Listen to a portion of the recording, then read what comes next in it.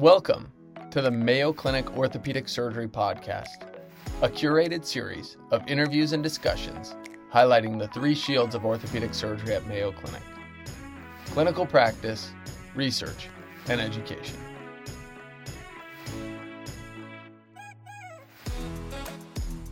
Welcome to the Mayo Clinic Ortho Podcast. I'm your host, Dr. Kelechi Okorha, and we have the pleasure of having my esteemed colleague, Dr. Rafael Sierra, here with us today.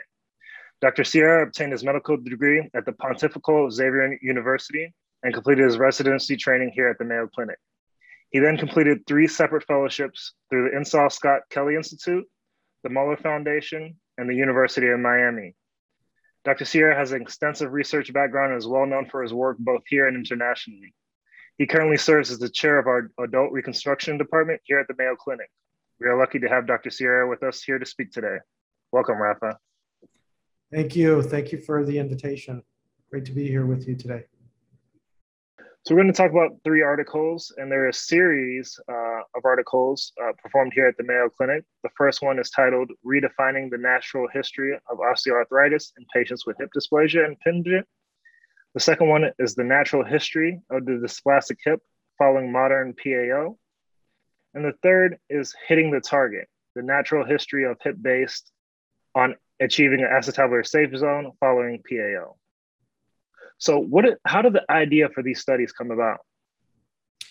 Well, so there's always been this voodoo, I guess you could call it, voodoo notion of non-believers in PAO surgery that why are we doing this big operation if we haven't been able to prove that it actually alters the problem, which is trying to avoid, end-stage hip arthritis and eventual total hip replacement. So, I was thinking about a way where we could actually determine what the true natural history of this condition, because we all know that we see patients with mild hip dysplasia or hip dysplasia come into our clinic, some of them with pain, some of them without pain.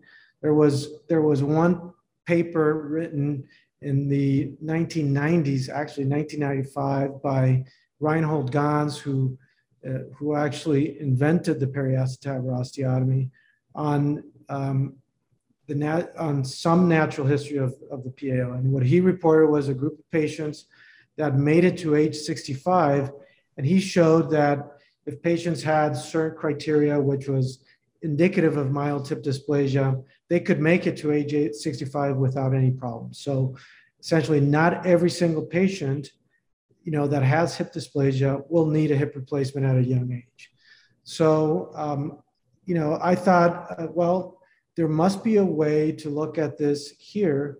And the good news is we do, because we have our total joint registry, and our total joint registry has been housing all our hip replacements since March 3rd, 1969. That's when the first FDA-approved total hip replacement was done in the United States, and it was done by Mark Coventry. So we've saved all these x-rays, and they've been archived since then. And so we thought, what if we go back and look at all these patients that were less than 55 years of age that needed a hip replacement and that had a contralateral native hip? So we did that, and obviously we came out with thousands of patients. I mean, just imagine the thousands of patients that we had there. So we thought, that's a lot of patients that we have. I mean, we're talking about thousands of patients. And some of them had contralateral hip replacements already. Some of them had end-stage hip arthritis already. Others had a completely normal hip. So in order to determine what the normal progression of a hip was to take those that had only an absolutely normal hip, which is fairly rare to have end-stage hip arthritis on one side and then a fairly normal hip on the other. And it sounds like that's what kind of differentiated this paper from previous papers that have tried to do the same thing. Yeah, previous papers had looked at just a normal, an X-ray and said, okay, let's follow these patients. And so what made the difference here was that we took patients that had no arthritis at all. And so these patients, I think we had close to 200 patients. 176 or so. And then we looked at those first x-rays and classified them into what we consider to be a dysplastic hip based on standard criteria. An impinging hip, that's another subset of patients that have an abnormal shape to the femur or to the socket, either overcoverage or a cam deformity.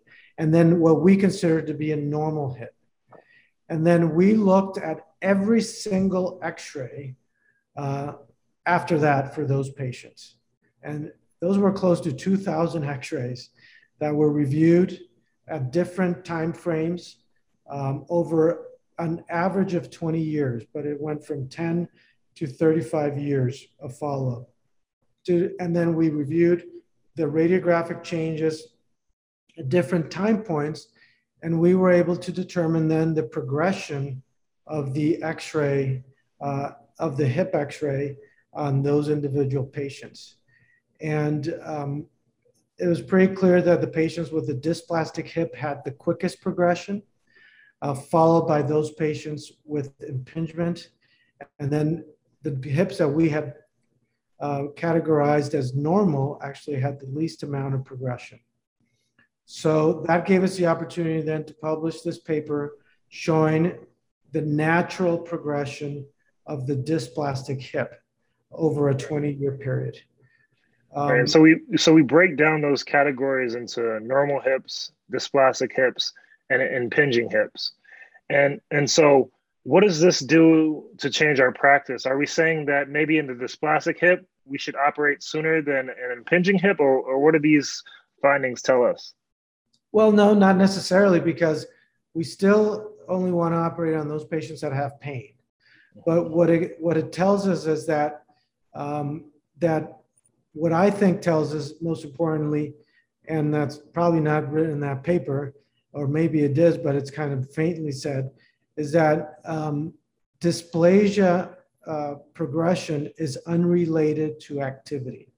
Because remember that these patients had a contralateral hip replacement, which already, and most of them were probably told you can't be as active, you can't do this, you can't do that. And so those impingement is more a motion-induced problem. The patient has to come up and hit his hip constantly to cause damage. Well, dysplasia is not. Dysplasia is an edge loading problem. It's an abnormal load through the hip that cannot be corrected by not doing activities, just by walking causes. Obviously worsened by running, but walking causes it.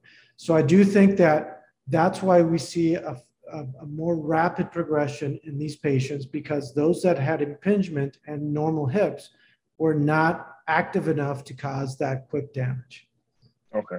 That's a key finding, that dysplasia is unrelated to activity, whereas impingement progression is related to motion and loading the hip. Mm-hmm. Great finding. So that was the first study. And it sounds like the second study, titled The Natural History of the Dysplastic Hip Following Modern PAO, looked for factors that are associated with great outcomes and poor outcomes after PAO. Yep. What did you find in that study? So this study piggybacked on our last study. So if you look at the first study closely, you'll see some tables looking at the progression in tonus grade. That's the radiographic grading at 10 years and at 20 years for dysplastic hip, impingement hips, and normal hips. And if you look at those tables, on the x-axis, there's the progression over time. And on the y-axis, there's the progression where they started out with at that time point, at different time points. And you can, if you start with a tonus 0, and this is for dysplastic hips, patients have about a 20%, about a 75% risk of any degenerative changes at 20 years. And about a 25% chance of having end-stage hip arthritis or a hip replacement at 20 years. So that means that 1 in 4 hips, dysplastic hips, need a hip replacement at 20 years, but 3 and 4 have degenerative changes at 20 years.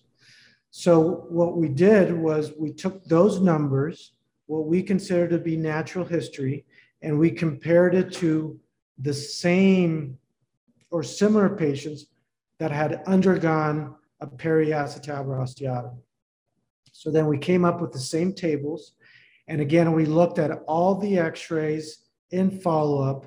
And obviously we don't have 20-year follow-up, but through a specific statistical analyses, we were able to come up with the years, the potential years that a patient would be risk-free of requiring hip replacement or progression. And we were able to determine that at 10 years, instead of being 11%, it was 4% risk of total hip replacement. And at 20 years, instead of 25%, it would be 11% or something like that. So in summary, we were able to determine with a periacetabular osteotomy about a 50% decreased risk in hip replacement or progression of arthritis with the procedure, which is huge because we had never really documented the change in the natural history. So going back to the patients that had no PAO and comparing it now to the patients that had PAO, we were able to determine, that clearly we were changing the natural history of the condition. That's great. And so also I saw a little piece in there about the tonus grade at the time of surgery. And it said that patients with tonus grade of 0 had a stark decrease in chance of progression to hip arthroplasty compared to patients with tonus grade 2. And so my question is, if you have a patient that comes in with hip dysplasia and has that tonus grade 2, what is your preoperative talk consistent of? Are you telling them it's maybe better to wait on having a PAO, or are you still doing a PAO? What is your conversation with them? Yeah, so, today, and, the literature has also shown this previously, even the 30-year, paper from the Burn group showed that after tonus 2, the results go down dramatically, So today, I would not do a PAO in a patient with a tonus 2. And even with the tonus 1, those patients, the results are not as good as patients that have excellent cartilage, which is a tonus 0. But so our indications are tonus 0, tonus 1 hips that are, that are congruent. So if the femoral head is out of round, maybe not the greatest candidate, or a patient with extreme BMIs greater than 35 or 40, those patients don't do as well. Okay. So yeah, you want to have that preoperative counseling with them and let them know that their outcomes might not be as good, so it's not really worth it at that stage. Yeah. Okay. And then this article mentions a little bit about, I think it's expanded on it in the last article. It mentions that verifying the fragment version before fragment fixation is an important factor. And so the third article is hitting the target, the natural history of hip based on achieving the acetabular safe zone following periacetabular osteotomy. So what is the main idea for this study? So this is where dysplasia and impingement are linked, right? This is dysplasia, as you know, is the uncoverage of the femoral head, and others could define impingement as a hip that maybe have too much coverage, and that would be pincer impingement. And so the problem with overcovering the head, if you take a hip that's dysplastic and cover it too far, is that you will turn that hip from a dysplastic hip to an impinging hip. And that is poorly tolerated by these patients. So what we had always been concerned about overcoverage laterally, meaning that you would turn a hip that's uncovered towards the side and maybe overcovering it too far would be detrimental. But what we've really shown in this paper is that what is really poorly tolerated is too much anterior coverage. That means a hip that the socket is brought forward too far. And that makes complete sense, because when patients flex their hip or bend their hip forward, they lose range of motion and they will start impinging, and that will cause pain, limitations in the range of motion, and then now you're dealing with a separate entity with it, which is this impingement. And for some patients, you have an entire, landing area, which is wide because they start out with, a very poor dysplastic hip, poorly covered dysplastic hip. But in some patients with mild hip dysplasia, that landing area is very narrow, meaning that if you turn their hip too far, now they're an impingement hip. And what we've seen in our group, as well as data that's coming out from another group in the US that does a lot of PAOs which is a WashU group, that these patients with borderline hip dysplasia don't do as well as the patients with more severe forms of dysplasia.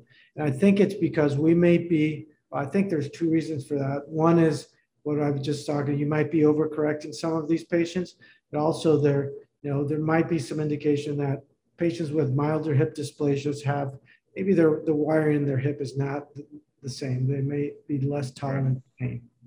Right. Another interesting thing I found in the article is things we classically use to describe hip dysplasia with LCEA and Tonus angle. This article found that it's more important to address that retroversion and the ACEA angle, and that has a greater impact on outcomes. So is there anything you're doing differently intraoperatively to assess retroversion and the anterior center angle to improve outcomes? Yeah, so yes. So first of all, you have to make sure you look at those x-rays. And if in doubt about version of the acetabulum, get a CT scan. So the worst mistake is thinking that all dysplastic hips have abnormal anterior coverage. The fact is 1 in 4, maybe 1 in 6 hips that are dysplastic will have slight acetabular retroversion. And so if you don't take that into account at the time of your surgery, you will tend to overcorrect anteriorly a lot of these hips. Second is intraoperatively making sure that you have adequate postoperative post-correction range of motion. And so that means that they should have good 95, 100 degrees of flexion, internal rotation to at least 20 degrees at 90 degrees of flexion. If not, look at your x-ray, make sure you haven't overcorrected these. And obviously noting what they have prior to your correction is important. So if they start out with 45 degrees of internal rotation and now they have 5, you've overcorrected that hip.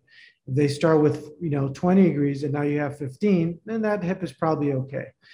And then finally, I will tend to be less aggressive with changes in the version in the mild dysplastic hips, meaning that I will correct their lateral, I will focus on obtaining lateral correction and not changing their version to try to avoid that iatrogenic impingement.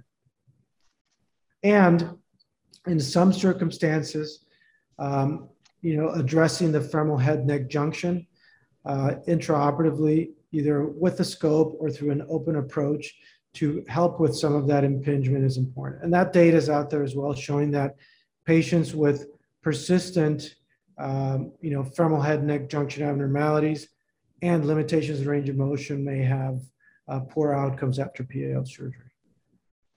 That's a slippery slope, though. I'm not 100% sure of that, but I think in some patients with limited range of motion, because what we've shown in one of our papers is if you tackle all those head abnormalities in dysplastic hips, they may have a little flattening and then suddenly you make a concave out of it. They lose that suction seal early, and then that could be detrimental to their stability. So don't address every single deformity of the femoral head unless it's a true convex deformity. Those are really great points, Rafa. And so I'm going to try to summarize the points for all these landmark articles, which really taught us a lot about the history of dysplasia. In the first article, the idea came about because you wanted to define the natural history of hip dysplasia. And what you found in that study is that patients with hip dysplasia progress to needing a total hip faster than patients with normal hips or patients with an impingement. And you made a key point about dysplasia progression being unrelated to activity, whereas impingement progression being related to motion and weight bearing. In that second article, we really found out that PAOs decrease the chance of needing hip replacement over long periods of time. And we found out that patients with, after a tonus grade of 2, don't do as well as patients with tonus grade 0 or 1. And then in the last study, we established that verifying fragment version before final fixation is very important.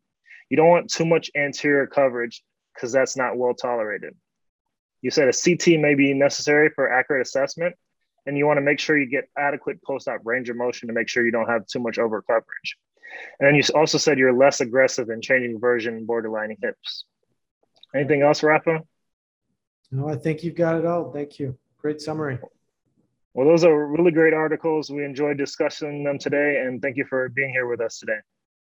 You're welcome. Thanks for the invitation.